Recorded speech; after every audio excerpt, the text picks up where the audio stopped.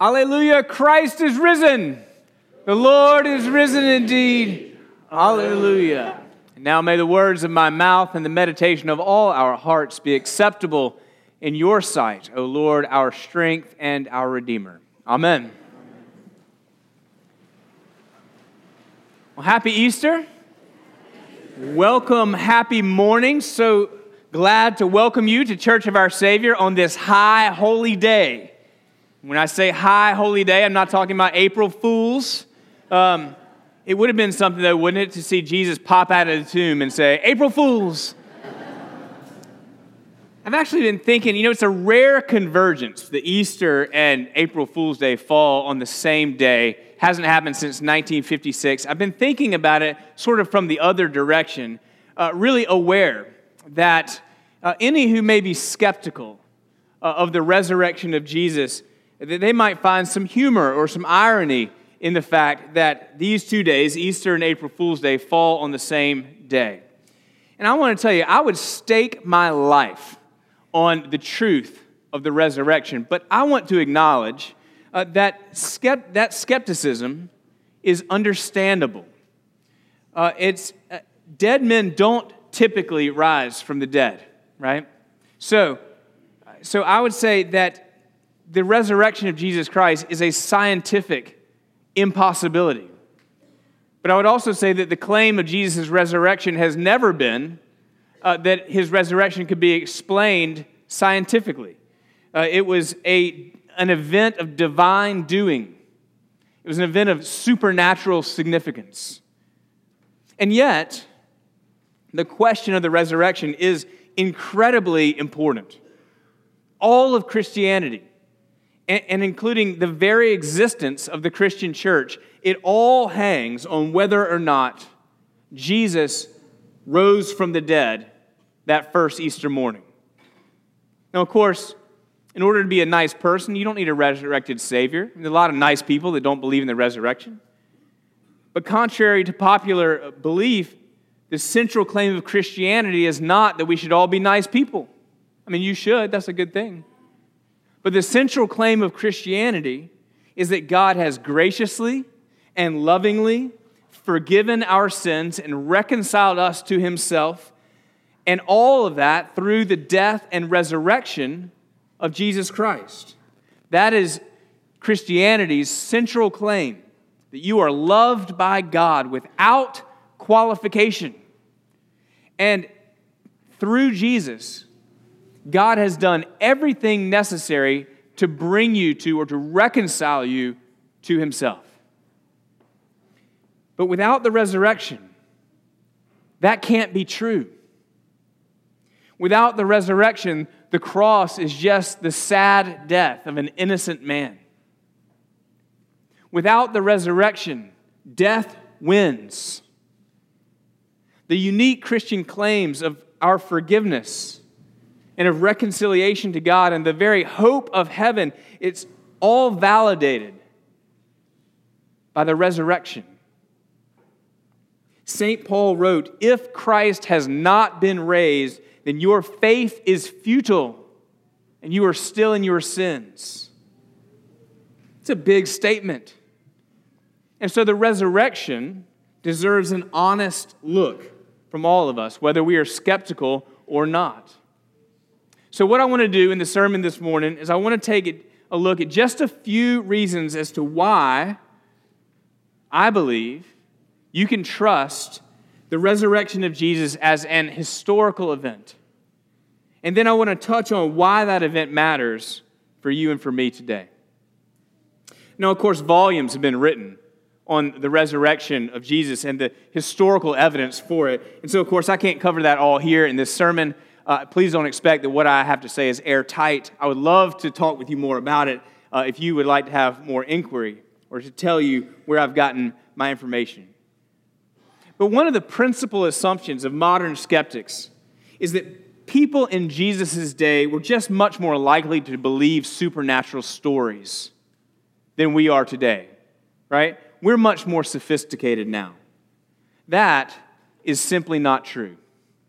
That's what C.S. Lewis called chronological snobbery. They knew just as well then as we do now that dead people don't come back to life.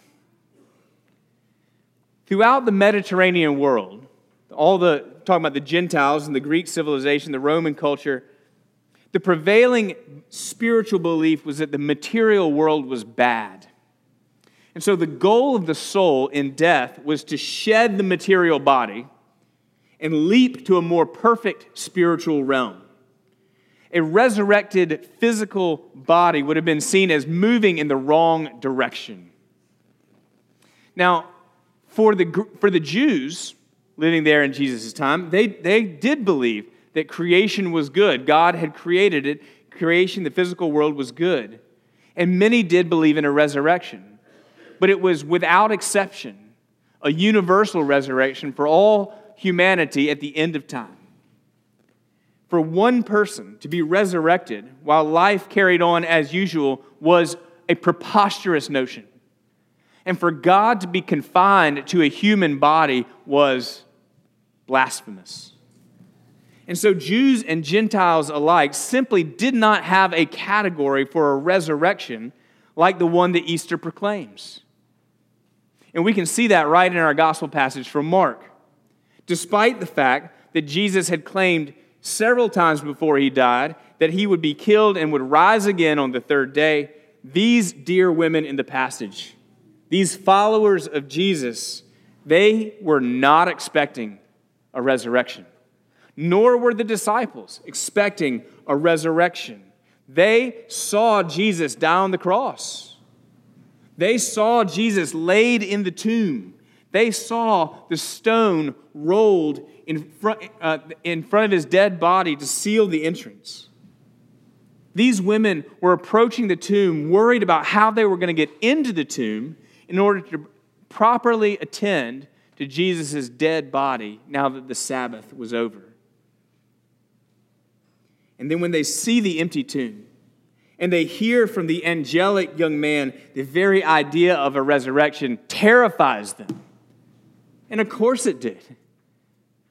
What would you think if someone that you loved came back from the dead? It would be terrifying. And yet, literally, overnight, quite apart from any cultural or religious expectation, the community of Jesus' followers began worshiping him as God, proclaiming that he had been individually and uniquely and physically resurrected from the dead. Now, if you're going to have a resurrected Jesus, you got to have three things. You first have to have a Jesus that was all the way dead and buried. Then you got to have an empty tomb. And then you have to have multiple witnesses that saw him walking around after he had died. So we might be able to convince ourselves that Jesus' followers could have possibly been mistaken about his death. That maybe he had merely swooned. They were, after all, mostly fishermen. They weren't medical experts. But the Romans who crucified him, they were professional killers. There was no mistaking death on their part. They determined that they did not need to break his legs because he was already dead. And just to make sure, they pierced his side with a spear. It would have gone into his lungs, and blood and water, which flowed from Jesus' side, are perfectly in line with what happens to a body after a violent death like that. Jesus was all the way dead. Second, the empty tomb. The tomb was surely empty because if it was not, the religious leaders and the political leaders could have just put down the rumors by producing the body. Say, no, you got the wrong tomb. It's over here. Here's his dead body. Even the most skeptical scholars acknowledge that the tomb was surely empty. That's second. The third, of course, in order to say that someone didn't just steal the body, there have to be witnesses. Witnesses that saw Jesus alive after his death. Well, our epistle reading from 1 Corinthians that we have this morning, it's actually one of the very earliest Christian writings that there is. It was written by St. Paul within 20 to 25 years after the death of Jesus. It was written before any of the Gospels. And it's a public letter. It's written to the Christians in Corinth. And Paul reminds them of what he told them a few years earlier when he was with them. So that'd be 18 to 20 years after Jesus' death. And he said, Jesus died, he was buried, he was raised on the third day in accordance with the Scriptures. And then he says that Jesus appeared to the disciples, and he appeared to over 500 people, most of whom, at the time of Paul's letter, were still alive. What's Paul saying? Go ask them if you have questions. They're the witnesses. He never could have issued such a public challenge like that if those witnesses didn't exist. Then, of course, we have the 11 apostles, plus Paul himself, all of whom saw the resurrected Jesus, and all of whom, except for one, died as martyrs.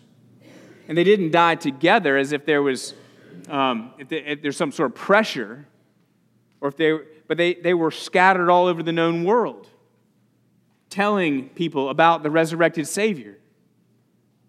And given the rest of the evidence, I think that it's easier to believe that God raised Jesus from the dead than it is to believe that those men would have all suffered and died for what they knew was a lie.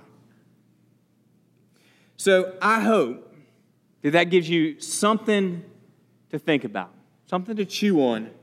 It's not so simple as just dismissing the resurrection as scientifically impossible, because of course it's scientifically impossible. That's the point. In fact, there have been many who started out not even believing in God, who have come to a saving faith in Christ simply because they took an honest look at the evidence for the resurrection, and they could come to no other conclusion than that it happened, and that it only happened if there was a God who made it happen. So, that's the evidence part. Let's just say, for argument's sake, that you believe it, that you've heard enough, you believe the resurrection is true. Why does it matter? That's the big question. Even if it's true, why does it matter today?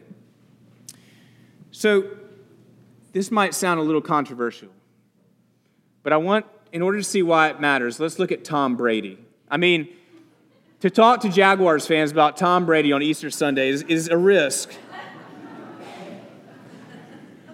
I'm not a fan. Yay.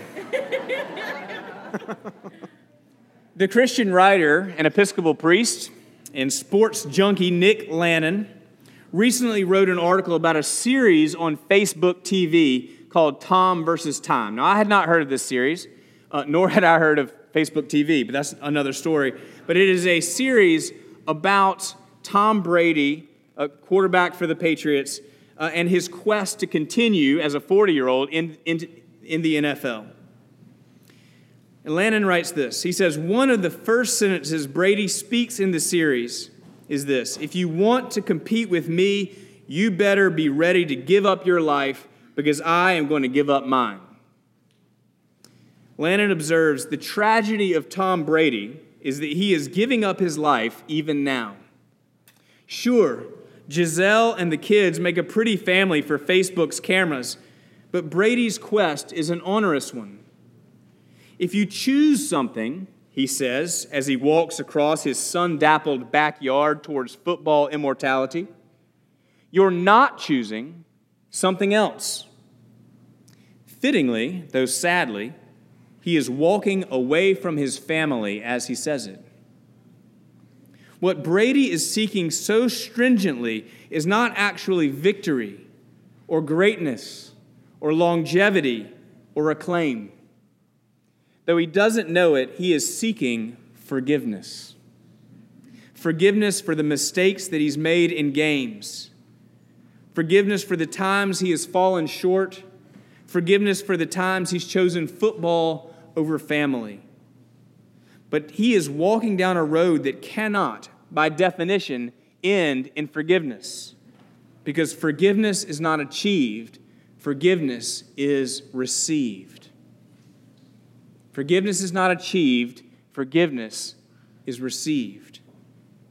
What the author is saying is that Tom Brady is trying to make up for his failures with a perfection that can never be attained in order to prove to the ones that he's failed that he is worthy of their love and affirmation and acceptance. Now, I can't speak for Tom Brady, but I can speak for myself.